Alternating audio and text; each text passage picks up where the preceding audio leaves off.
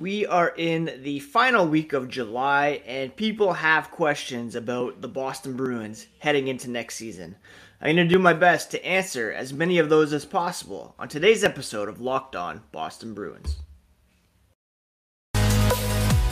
You're Locked On Bruins, your daily podcast on the Boston Bruins. Part of the Locked On Podcast Network, your team every day.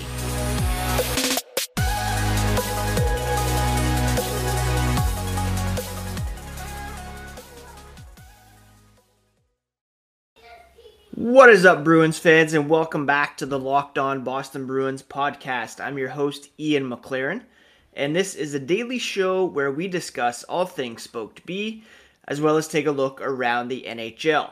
Today is Wednesday, July 27th, and I want to thank you so much for making Locked On Boston Bruins part of your day every day. The podcast is free and available wherever you get podcasts, so please open up your app.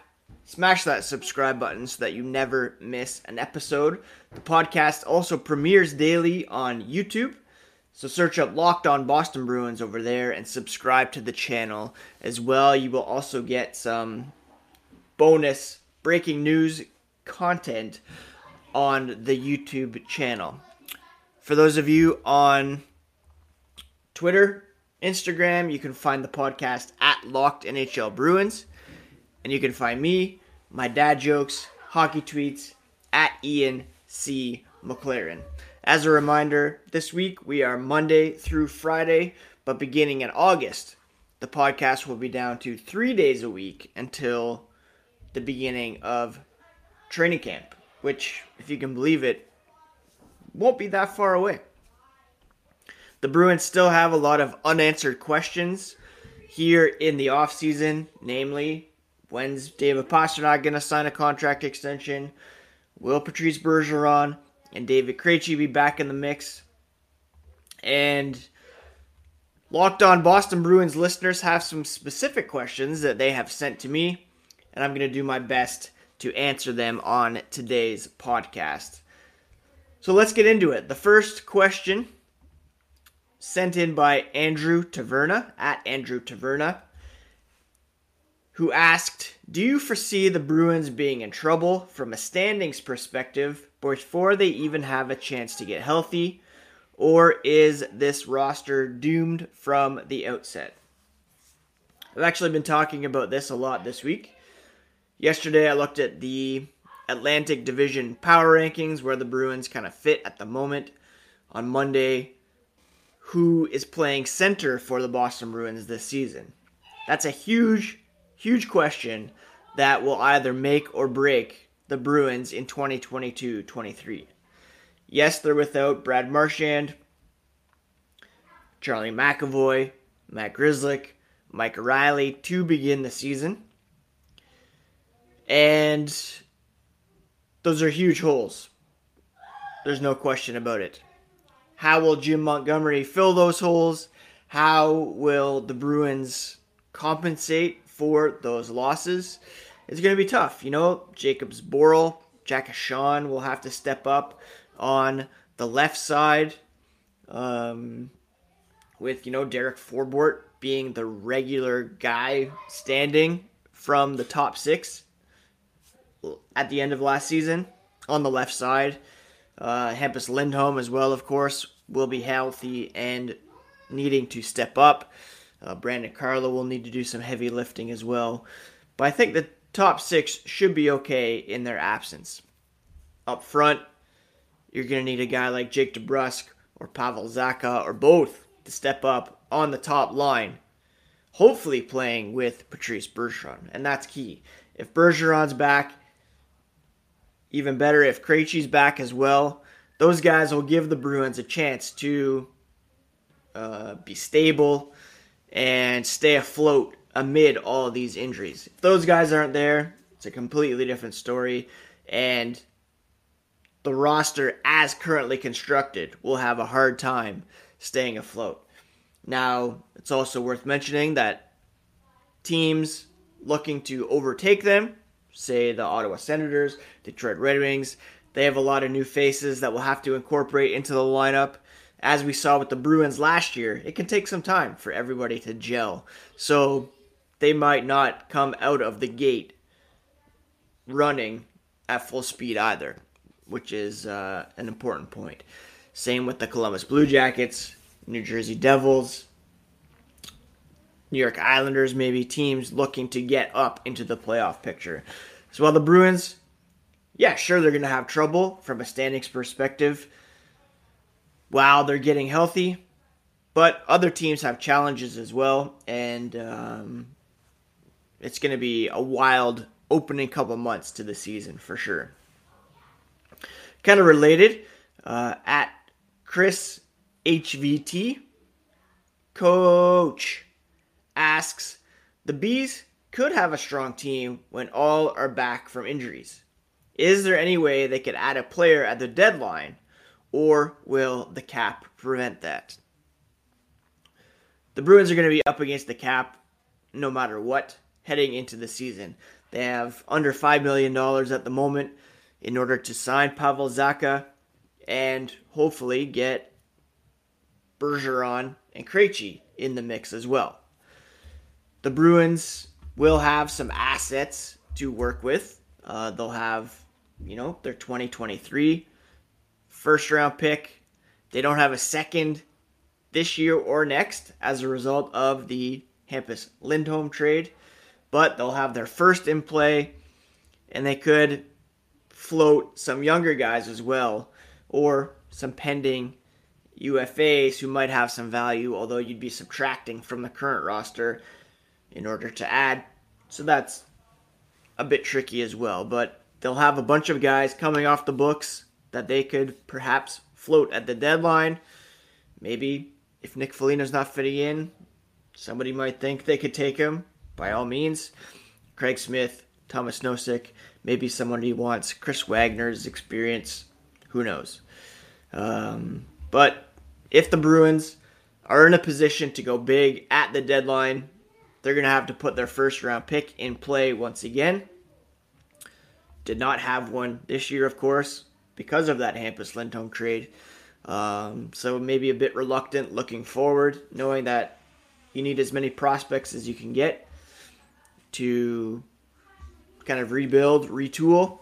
But if Bergeron and Krejci come back, they want to take one last big swing, then they'll have that tool in their arsenal to use in order to try to get better. Gonna answer a couple more questions here in a moment about which Bruins have a best chance of taking a next step forward, some younger Bruins coming up, even some books and TV shows later on. But first, a quick word about BetOnline. BetOnline.net is the fastest and easiest way to check in on all your summer betting needs. Find all your favorite sports and events at the #1 online source for odds, lines, and games. You can find reviews and news for every league, including Major League Baseball, NFL, NBA, NHL, combat sports, esports, even golf. BetOnline continues to be the top online resource for all your sports wagering information, from live in-game betting, scores, and podcasts. They have you covered. Head to BetOnline today or use your mobile device to learn more about the action happening today at BetOnline, where the game starts. All right, let's keep it rolling with some mailbag questions. The next one comes from @BruinsCoverage _ friends over at Bruins Coverage, asking which Bruin has the biggest chance of building on their game going into the season. It's a fantastic question, and I think you want to look at some younger guys here to take some next steps. One of the reasons why Bruce Cassidy was let go and allowed to move on to the Vegas Golden Knights was his apparent, not inability, but some barriers between him and some younger players that had developed. You think immediately of Jack Stanika, you think of Trent Frederick. Those are two guys that I could see really building on their games coming into this season. Trent Frederic is deployed on the third line. I really do think there is some offensive upside that has yet to be tapped into. Same with Jack Studnicka. He has been an offensive, I don't want to say force, but he's been successful at the AHL level, has yet to translate in the NHL. And there could be an opportunity for him out of camp to crack the opening night roster and assert himself as a full-time NHL player. So Jim Montgomery has the task before him to send some different messages to those guys, get them more motivated to, not be seen as young Bruins looking to make a step, but as full-fledged Boston Bruins who need to bring it night in and night out. I also think Jeremy Swayman has a chance to build on his game next season. He's been very good in his time with the Boston Bruins, but I wouldn't say he has emerged as a full-fledged number one goalie for the Boston Bruins. That's due to kind of a tandem in play here with Linus Ullmark. We all know the Hugs. It was a pretty even split last season. But if he can come out and post some exceptional numbers early on in the season, that would go a long way to helping the Bruins earn some points with all of these players out with injury. So I think those three guys have the biggest chance of building on their game coming into the season. Natural that you would pick young players. When it comes to more established guys, I don't know if you could. Some people are saying, Taylor Hall only had 20 goals last year. It's a bit of a disappointment. He's a playmaker more than a scorer. I think he did fine. Hampus Lindholm can build on his early days with the Bruins, and he'll have a chance to assert himself as a number one defenseman for this team with all the other defensemen out on the injured list. So, yeah, I'd say Studnicka, Frederic, Swayman, Lindholm are the guys that I would pick for building on their game going into the season. Nicholas Defoe on Instagram sent a bunch of questions about some younger players in line to, one day become Boston Bruins. The first one is there a chance we could see Matt Poitras in a Bruins jersey sooner than later? I'm not sure what kind of timeline you're thinking, but for me, he's definitely back with the Guelph Storm this upcoming season, which is fine with me. I'll get a chance to go down to the Sleeman Center and watch him develop with what should be a pretty talented Guelph Storm team this year. They could really make some noise in the Western Conference with a bunch of guys who are drafted coming back, as well as a very talented scoring winger in Sasha Pastujov, who plays he's in the Anaheim Ducks system. But for me, Poitras back in the OHL for at least another season, perhaps two, and then probably he'll need at least a year in the AHL. So we're looking at least 3 years until he's with the Boston Bruins. That seems pretty reasonable, I think. One more year at least in junior, 1 year in the AHL, and then we could see him trying to crack the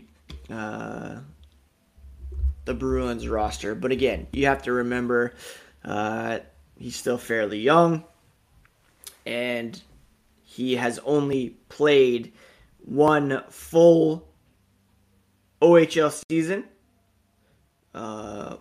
His true rookie season was wiped out due to COVID. So, yeah, he's got at least, I'd say, 2 more years in the OHL, 1 to 2 years in the AHL, and then we could see him make the jump. But I would expect we're looking at maybe when he's 22, 23. He did just turn 18 in March, so probably, yeah, going into his 23 year. So we're looking at about 5 years, I would say, before Matt Poitras is in a Bruins jersey. And, you know, you look at a guy like Jack Studnicka, similar timeline there, right? He was drafted in 2017. He's 23. This should be the year that he is a full-time NHLer, and I think you're looking at a similar timeline for Matt Poitras. Nick also asked, do you think Brett Harrison has a good chance of making the 2023 Canadian World Junior Hockey Team after making Canada's summer development camp? By all accounts, he has impressed so far at development camp. And, yeah, I think, you know, Team Canada, I don't want to say he's not one of the best possible options, but Team Canada always typically likes to build a well-rounded team. And Brett Harrison, 19 years old, being added to the national junior team summer development camp, that's a first step towards being chosen for the 2023 roster in Halifax and Moncton. He finished the season with the Generals second in scoring with 27 goals, 34 assists, and he has played for Canada's under 18 team, earning gold at the 2021 tournament in Texas with 2 goals, 7 games. The camp ends today, and yeah, I think he, by all accounts, has shown himself to be a strong option. He's a responsible center as well, so I think we could see him playing for Team Canada at the 2023 World Championship, which would be pretty exciting. Nick finally asked, could you possibly see Fabian Lysell playing for the Bruins this year and making an impact with all the injuries? Do you think he can hit the 30 or 40 point range if so? I kind of think that Lysell, if you recall, when it comes to entry-level contracts, they can slide those deals as long as they haven't played, I believe, 10 games. So you could see Lysell getting a handful of games, 8, 9 games with the Boston Bruins to begin the season. And then once guys start to get healthy, he might be sent back to the OHL or assigned to the AHL. At which point his pro contract would kick in. Now,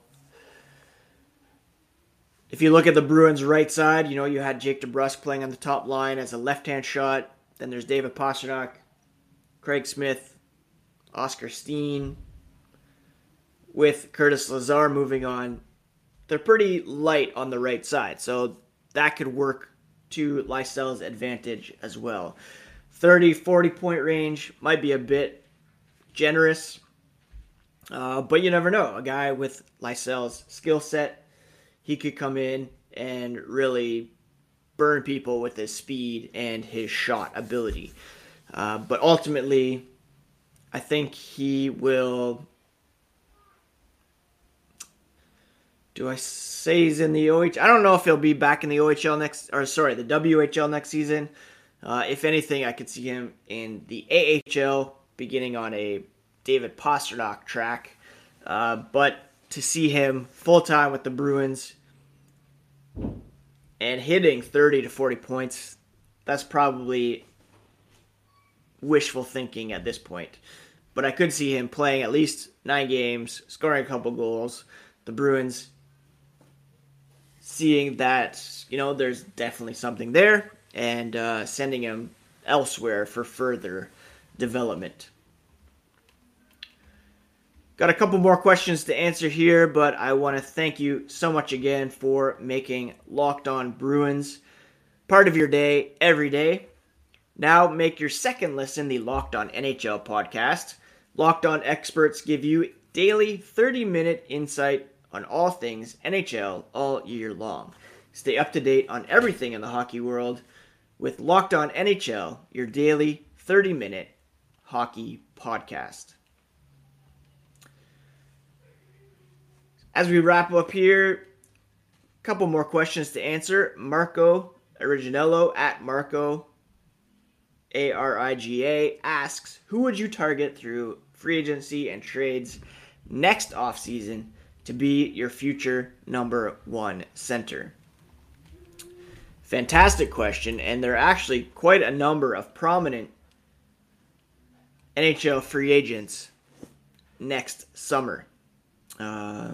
If we look at centers specifically, you have some older guys like Jonathan Toews, Ryan O'Reilly, Sean Monahan will be an unrestricted free agent. He's had some injury issues. I don't know if he is a number one or a top six center at this point. You have a guy like Nathan MacKinnon, who will most certainly be wrapped up by the Colorado Avalanche. Dylan Larkin in Detroit could fit the bill.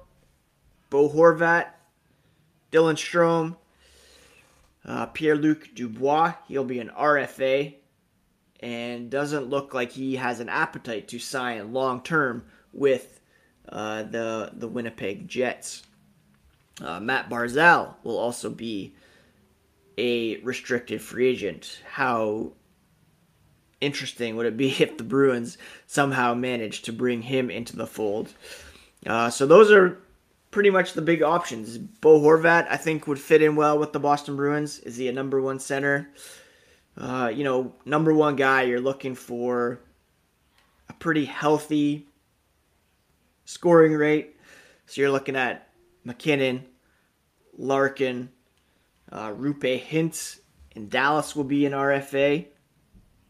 Tage Thompson, Trevor Zegras. But then you're looking at, Dubois, Strome. I really wish they had signed Strome and at least retained his rights when he becomes a restricted free agent again next summer. But alas, the Washington Capitals jumped in and grabbed him. So those are some of the big names that will be available. It's so hard to predict even what's happened this summer, much less next summer, but those are some of the names. Finally, at Dester Jester asks, what are some good Bruins NHL books? Looking for something to read. If we're talking nonfiction, I gotta be honest, I'm not a huge, I shouldn't say that. I have read some pretty good biographies lately. You definitely want to check out Willie O'Ree's biography. You want to check out Fred Sasakamoose, his story. And you want to check out the new Sean Thornton biography as well. Those are three that you want to check out for sure.